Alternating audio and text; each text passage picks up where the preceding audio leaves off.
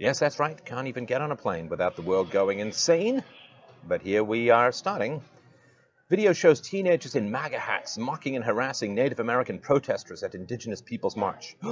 How terrible. Well, let's see what's going on. Somebody said that this white boy's face was punchable on Twitter, which is nasty. I see somebody smiling in fairly saintly, beatific Catholic calm at somebody who's walked up to him and is banging a drum in his face, but let's find out. The story is a large group of high school students was recorded confronting a group of Native American protesters at Friday's Indigenous Peoples March. The group appeared to be mostly boys wearing Make America Great Again hats and appeared to be high school students who had attended the March for Life earlier that day. Several videos posted to social media show a grinning boy standing in the way of a protester who was later reported to be a Vietnam War veteran. Wow, that sounds terrible. Officials from Cuckington Catholic High School later condemned the group's actions as March for Life leadership distanced itself from the school's participation in the march. Now, guys, you've got to stop doing this. You've got to stop when the storm clouds of leftist hysteria appear to be gathering. You've got to stop just throwing children under the bus. Find out the facts. A recording that shows a group of high school students mocking Native American protesters at Friday's and outcries, blah, blah, blah. See here, a large group of mostly boys were recorded surrounding a small group of protesters in front of the Lincoln Memorial. In several videos posted to social media, a grinning boy stands face-to-face with a protester as a large group shrieks, jeers, and claps along with the protester's drum. Now here, you see we already have a bit of a challenge, right? Because if it's the boys who are confronting the protester, why would they be clapping along with the protester's drum, right? I'm not going to play these videos. You can do them yourself.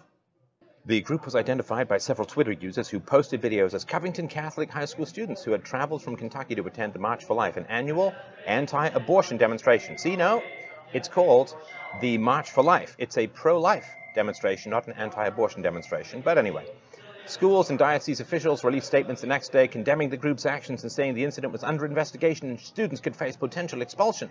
We condemn. As the video spread, the school's social media accounts were locked down and calls to the school's main phone number were met with a busy tone. The main protester captured in the videos of the confrontation was later reported by Indian Country Today to be a Vietnam War veteran named Nathan Phillips. So he should really understand the rules of engagement.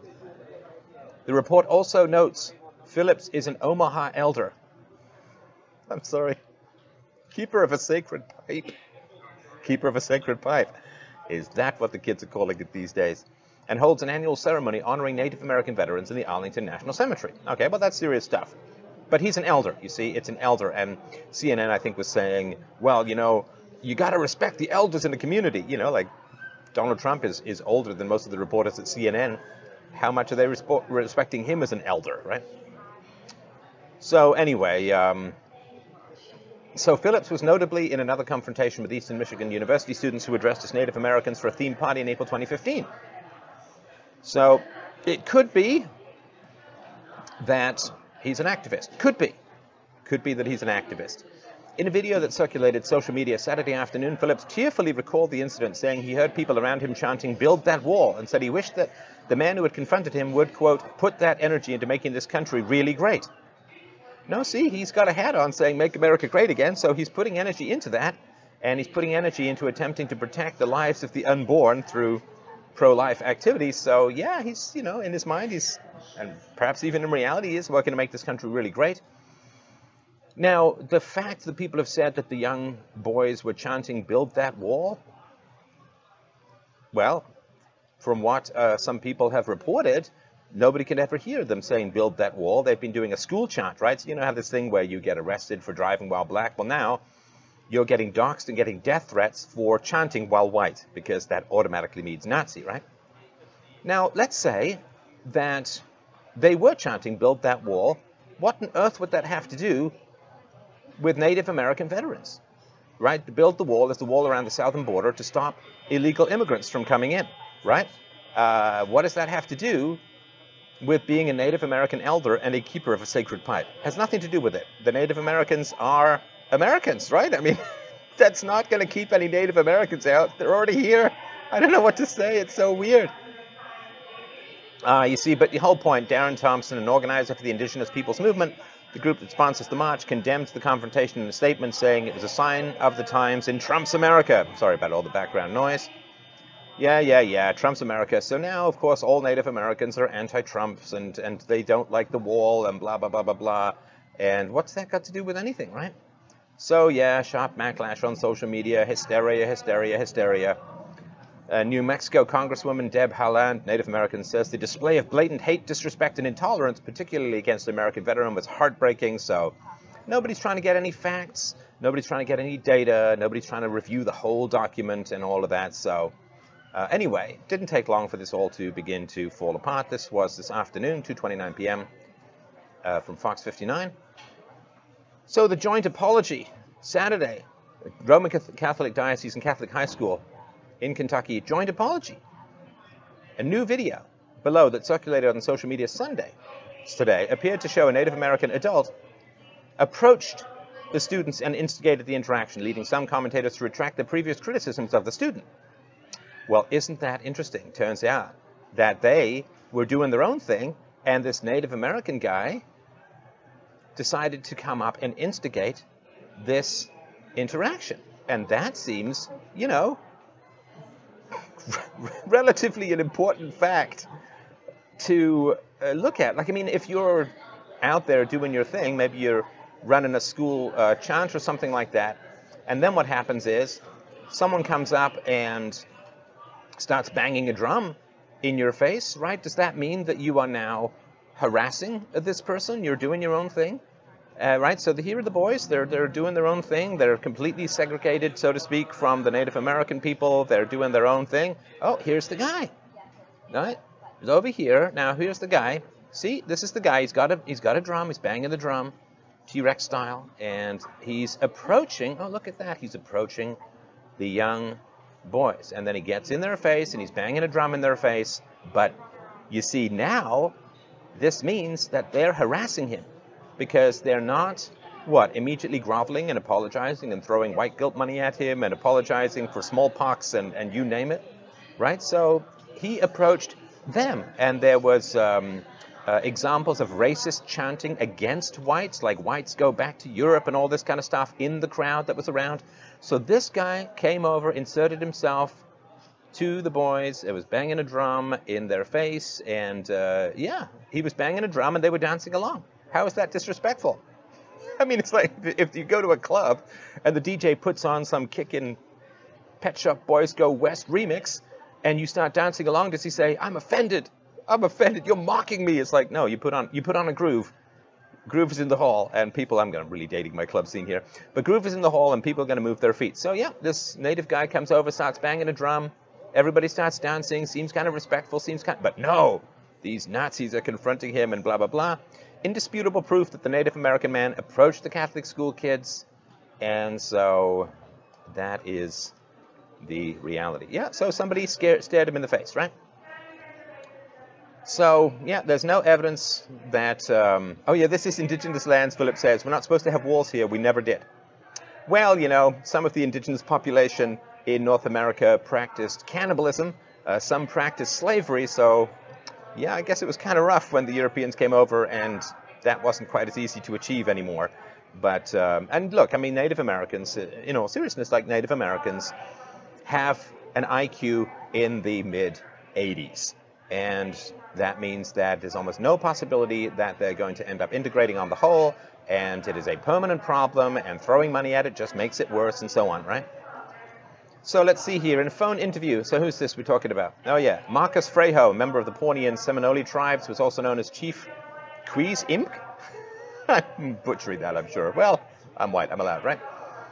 He'd been part of the march and was among a small group of people remaining after the rally when the boisterous students began chanting slogans such as Make America Great, and then began doing the haka, a traditional Maori dance.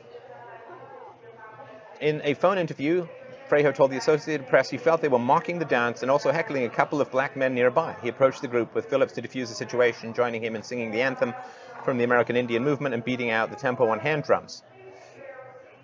So, yeah. Although he feared a mob mentality that could turn ugly, Frejo said he was at peace singing among the scorn, and he briefly felt something special happen as they repeatedly sang the tune. They went from mocking us and laughing at us to singing with us. I heard it 3 times, Frejo said. That spirit moved through us, that drum, and it slowly started to move through some of these youths. A calm fell over the group of students. Hey, maybe he shared a sacred pipe, and they broke up and walked away. So, I don't know. It's very, very strange. Philip alleges that the student threw a beer can at him and hurled racial slurs. Boy, you know, that's a big accusation. There were lots of video there. You'd think that would be shown already. But look, this is the reality. Everybody knows this. The reason I don't believe any of this stuff happened at all is because every white person knows that in any confrontation between yourself and particularly a black person, a Hispanic person, a Native American person, in any conflict between a white and a non-white, the white is going to be assumed to be not just at fault, but racist and bigoted, and you risk death threats and school expulsion and so on. Every white person knows this. Like, we get this. We understand this danger, right? You understand that everybody's life can be destroyed by one conflict interaction with a non-white person. So the idea that these kids have no idea about this and they're just going to start chanting racial slurs with cameras around, I mean, come on. White people are not, well, I shouldn't say. Oh, let's just say it is a dangerous, can be a life-destroying risk. Like these kids are getting death threats. They've been doxxed. You got Kathy Griffin at 2 o'clock in the morning tweeting the demand to dox these kids. Their families have been getting death threats. They're facing school expulsion. Everybody knows that. Everybody who's a white person knows that you have to be incredibly careful in conflicts with non-white people because of this chance of it going viral. Like that woman who was flying to South Africa who made a bad joke about AIDS. She lands, her life is destroyed for years. Everybody knows this. White people understand this mass social media lynch mentality that will give you death threats, force you to move, destroy your life, destroy your source of income, ruin your future. Everybody knows this.